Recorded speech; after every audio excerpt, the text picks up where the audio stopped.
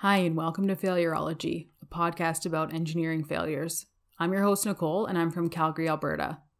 Before I get into the episode, I have a couple housekeeping items. Based on some listener feedback, I want to make a couple slight changes to the show. Don't worry, I'm not changing any of the content, but I know that you're busy, I'm busy, everyone's busy. Obviously, I would love for you to listen to the entire show, but in case you can't and you just want to get to the good stuff, I've added timestamps in the show notes. I'm also making an effort to be less scripted. I'm hoping to continue to grow as a podcaster.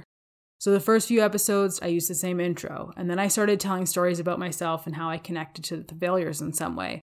And I think that being a little less scripted is the next step in my podcasting journey. I want to continue to grow and improve each week. I don't know if I told you this before, but we had a set of World Book encyclopedias when I was a kid. A hard copy. Boy, I haven't seen one of those in a while. Anytime I was curious about something or bored, I would read about it in the World Book. They were sorted alphabetically, so sometimes I would just take the M book, for example, and see what I found. I also used to write little reports on what I learned. I grew up on a farm and needed things to keep my busy mind occupied. But I was thinking not long ago that it's like I've been training for this podcast my whole life. Engineering failures are my own little nerdy version of true crime. It's not that I like when things fail, it's just that I'm such a curious camper that I want to know what happened, why, and how. I need to know. Take this week's failure, for example. It's the first engineering failure I've covered from Asia. I'm slowly making my way around the globe. It's the Sampoong department store collapse in Seoul, South Korea. I hadn't heard about it until a few weeks ago when I saw it on the subreddit Catastrophic Failure. I immediately went to the Wikipedia page, my research medium of choice, and read the entire article. This is a fascinating story of greed, ignorance, and tragedy, and like all the failures I've covered on this podcast, completely preventable. Sometimes researching these episodes makes me so frustrated because of how many signs there are of the failure. But I can't go back in time, and the show must go on. So I hope we learn the valuable lessons here and don't let history repeat itself. Buckle up, folks. This one's a doozy. But first, the news.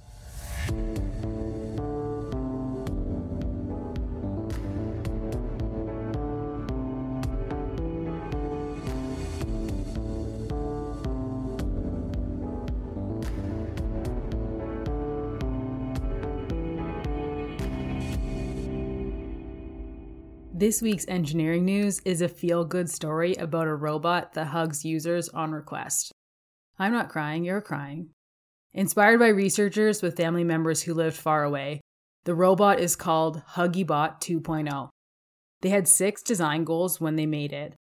To be soft, warm, human-sized, visually perceive its user, adjust the hug to the user's size and position, and release when the user wanted to end the hug. The HuggyBot 2.0 is made from 2 commercially available robotic arms, an inflatable soft torso that has sensors in it to detect user contact. It's covered in heating pads, wearing a purple robe, gray sweatshirt, and padded mittens, and it has a 3D printed head, which has a computer, a depth sensing camera, a speaker, a microcontroller, and a screen to serve as a face, which shows different animated facial expressions. It might be kind of freaky at first, but I think you'd warm up to the idea of a talking robot face that hugs. The robot's meant to be natural and intuitive. The camera senses the user and lifts its arms, asking, "Can I have a hug, please?" It also has torque sensors in the arms to detect when the user wants to end the hug, and sensors in the inflatable torso to detect when the user removes their hands from the robot's back. In Canada, within a few weeks, it'll be a year that we've been living in coronavirus isolation. There are some people who've been living alone this entire time, and who haven't had a hug in almost a year. Fortunately, I live with my wonderful boyfriend and silly puppy that I can smother with affection against their will. But not everyone's been so lucky. I'm not even a really touchy-feely person, but I think a year without a hug would be really, really hard. If you want to read more about the HuggyBot 2.0, check out failurology.ca.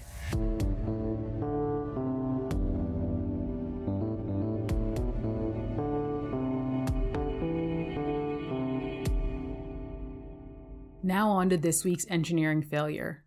After standing for 6 years, the Sampoong department store in Seoul, South Korea collapsed on June 29, 1995. It was the largest peacetime disaster in Southern Korean history. the deadliest modern building collapse until the September 11th attacks on the World Trade Center in New York City, and the deadliest non-deliberate building collapse until the 2013 Sabha building collapse near Dhaka, Bangladesh. There was a large boom in Seoul leading up to the 1988 Summer Olympics. There were bans against international construction and contractors signing contracts for projects in Seoul, Korea. They wanted to keep it local. This meant that almost all buildings were erected by South Korean companies. They were built quickly due to the number of projects assigned to each contractor. Sampoong Group, the developer, began construction of the department store in 1987. It was constructed on 4 acres of land that used to be a landfill, but was now an affluent area. The original plans for the building were for a 4-story residential complex to be built by Woosung Construction. Lee Jun, the future chairman of Sampoong Group's construction division, changed it to a department store during construction. In doing so, he cut away a number of support columns to install escalators, and he added a 5th floor. Woosung Construction refused to make those changes. Lee ignored their warnings and fired them, using his own company, the Sampoong Group, to complete construction. The building was completed in late 1989 and opened to the public on July 7, 1990. At its peak, the store had about 1,000 employees, and about 40,000 people per day visited the stores. The department store had 4 basement levels and 5 stories above ground. At the time of the building construction, there were rigorous inspections for public buildings, and Sampoong passed these inspections, which questions the integrity of these inspections based on the other information I'm about to tell you. In the months before the collapse, there were 2 gas explosions and a bridge collapse, which resulted in about 150 deaths. This shed some light on poor building practices at the time. One of the gas explosions was at an underground construction site for a metro line. They didn't call the gas company before digging, and over 100 people died. People, always call before you dig. Alberta One Call. It's even free. As a result of the Songsu Bridge collapse, which was caused by cutting corners and metal rusting, over 30 people died. The bridge actually collapsed while people were driving over it, which is terrifying. In April 1995, cracks started appearing in the ceiling of the south wing of the Sampoong department store's 5th floor. Lee, now the chairman of the Sampoong Group, moved merchandise and stores from the top floor to the basement. Civil engineering experts inspected the structure, and a cursory check found it was at risk of collapse, but nothing was done. They could have put columns in or reshore to reinforce the slab. They probably could have even made them hidden. Got creative. In all reality, though, they probably should have closed the store for repair. But they didn't. In the days leading up to the collapse, disturbing sounds and loud bangs were heard from the 5th floor. Vibrations were even felt on basement level 1. Due to unusually high numbers of customers in the building, the management failed to shut down and evacuate the store. They didn't want to lose revenue, but the executives themselves left as a precaution. How kind of them. The collapse was inevitable. An emergency board meeting was held. Directors suggested evacuation. Lee refused for fear of revenue losses, even though he himself also left before the collapse. He didn't even inform his own daughter-in-law, who was an employee at one of the stores. She ended up getting trapped in the rubble and rescued days later. By 10 a.m. on the day of the collapse, a large crack was noticed around column 5E, and the floor looked buckled at the base. They closed restaurants on the top floor, but told the workers not to say anything. At 12:30, the facility manager, thinking that the air conditioners were causing the vibration, turned them off. By this point, the crack was already 10 centimeters wide. At 4 p.m., the facility manager briefed store owners about cracks. By 5 p.m., the 5th floor ceiling is beginning to sink. Customer access to the 5th floor was closed. They still haven't closed the store. At 5:40, a loud bang is heard on the top floor and the slab shifts. 5:45, packed with shoppers, the AC unit's still off and it's reached about 32 degrees Celsius in the store. At 5:47, a loud bang is heard again from the top floor.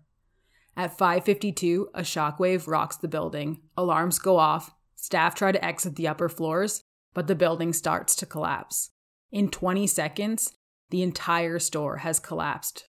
The AC units crash through the already overloaded 5th floor. The main columns weakened from escalators collapsed and the south wing pancaked into the basement. It took about 20 seconds for all of this to happen. It caused 270 billion won worth of damage. About 1,500 people were trapped inside, and the rescuers were on site within minutes. There were about 1,000 rescue workers and volunteers, 30 cranes and excavators, and they worked through the night to remove huge slabs of concrete. By morning, 200 people had been rescued, 44 were dead, and many, many more were still missing. The north face of the building, which was still standing, had started to tilt and was at risk of collapse. By the end of the second day, they had to abandon the search. If you go to failurology.ca, you can see a picture of the building after collapse. You'll see the north face that's left standing is a tall, skinny structure that without the building isn't really supported. After the search was abandoned, about 500 protesters took to the streets, pushing for them to keep up the rescue operation. On the morning of the third day after the collapse, the north wing was stabilized by guy cables, and the rescue continued. By day 4, the death toll was 107. A week after the collapse, authorities decided there was little hope. Between the summer heat and the lack of water, they didn't think there were any more survivors inside. So the rescue turns into a recovery. 5 more days go by. 21,000 tons of debris are removed.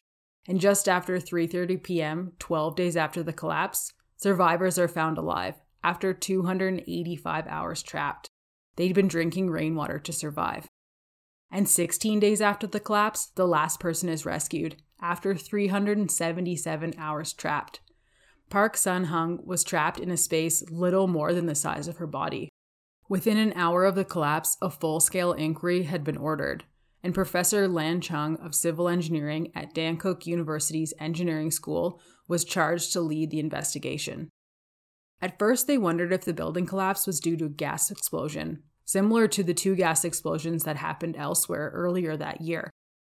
But the fires in the rubble were believed to be from burning automotive gasoline from crushed cars in the underground garage, and they expected that a gas explosion would have been a much, much larger fire. Next, they looked into a terrorist event. North and South Korea have been in conflict for years, and it did bear some resemblance to the April 19, 1995 Oklahoma City bombing, which was just a couple months before. That said, in Oklahoma, you can see debris blown out sideways from the explosion, forming a pattern. But in Sampoong, the debris went inwards, collapsing straight down, so a bomb also was ruled out. They finally landed on a structural failure. As I mentioned before, the original design of the building had 4 floors above ground. Halfway through the build, they added a floor. The construction company refused and was fired, and they decided to complete the job in-house.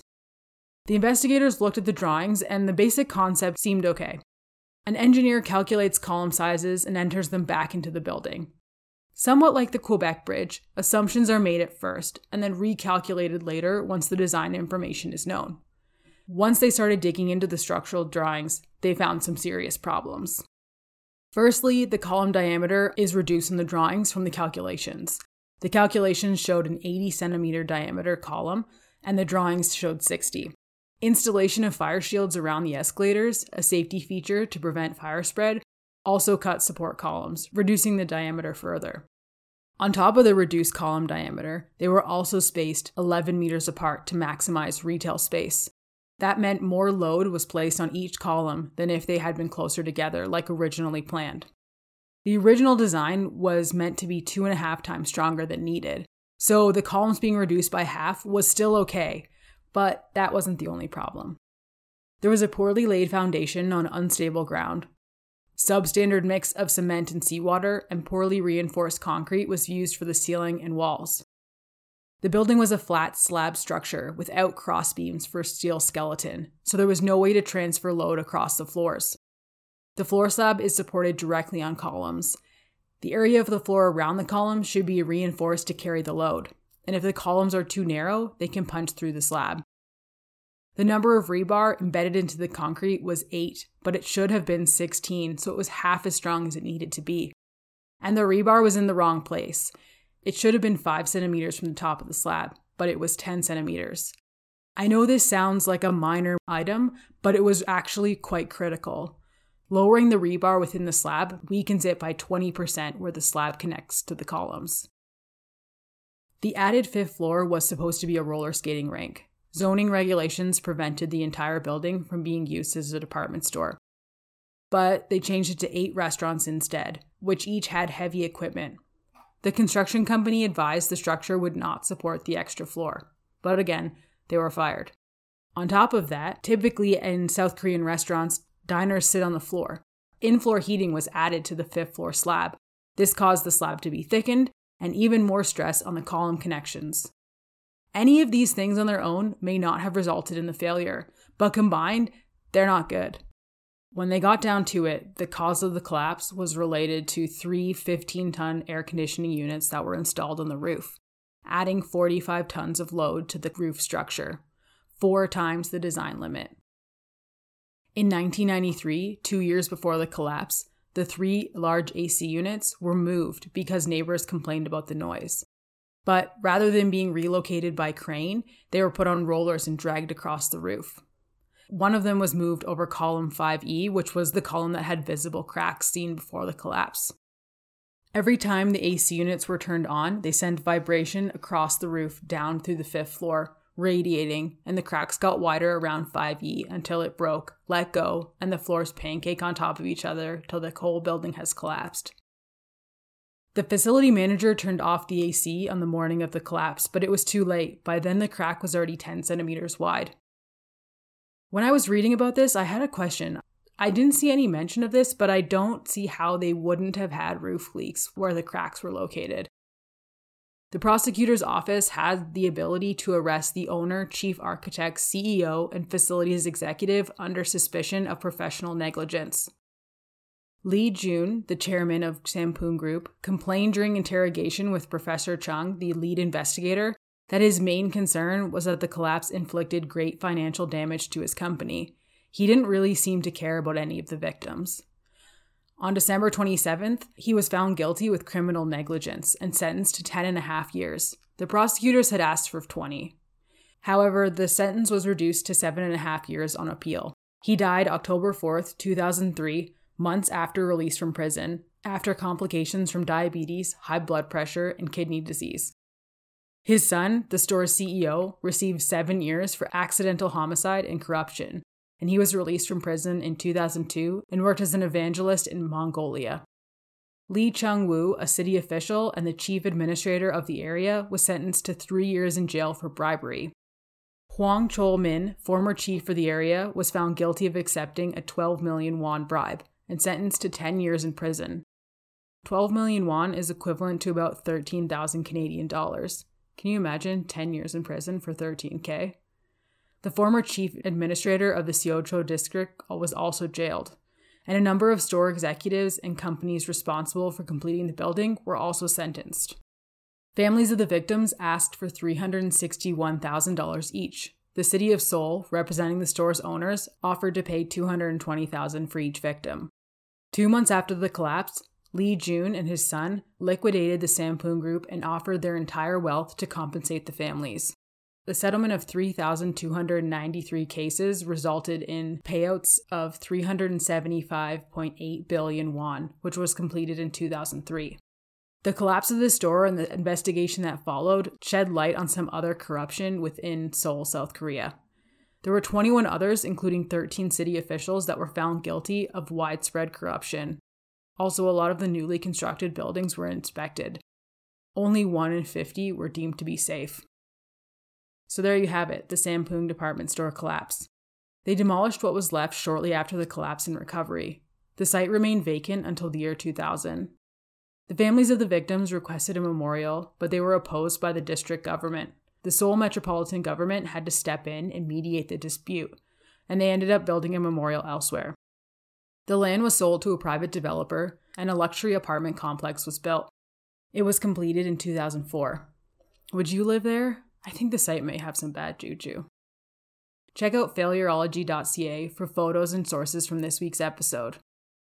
If you're enjoying what you're hearing, please rate, review, and subscribe to Failureology so more people can find it.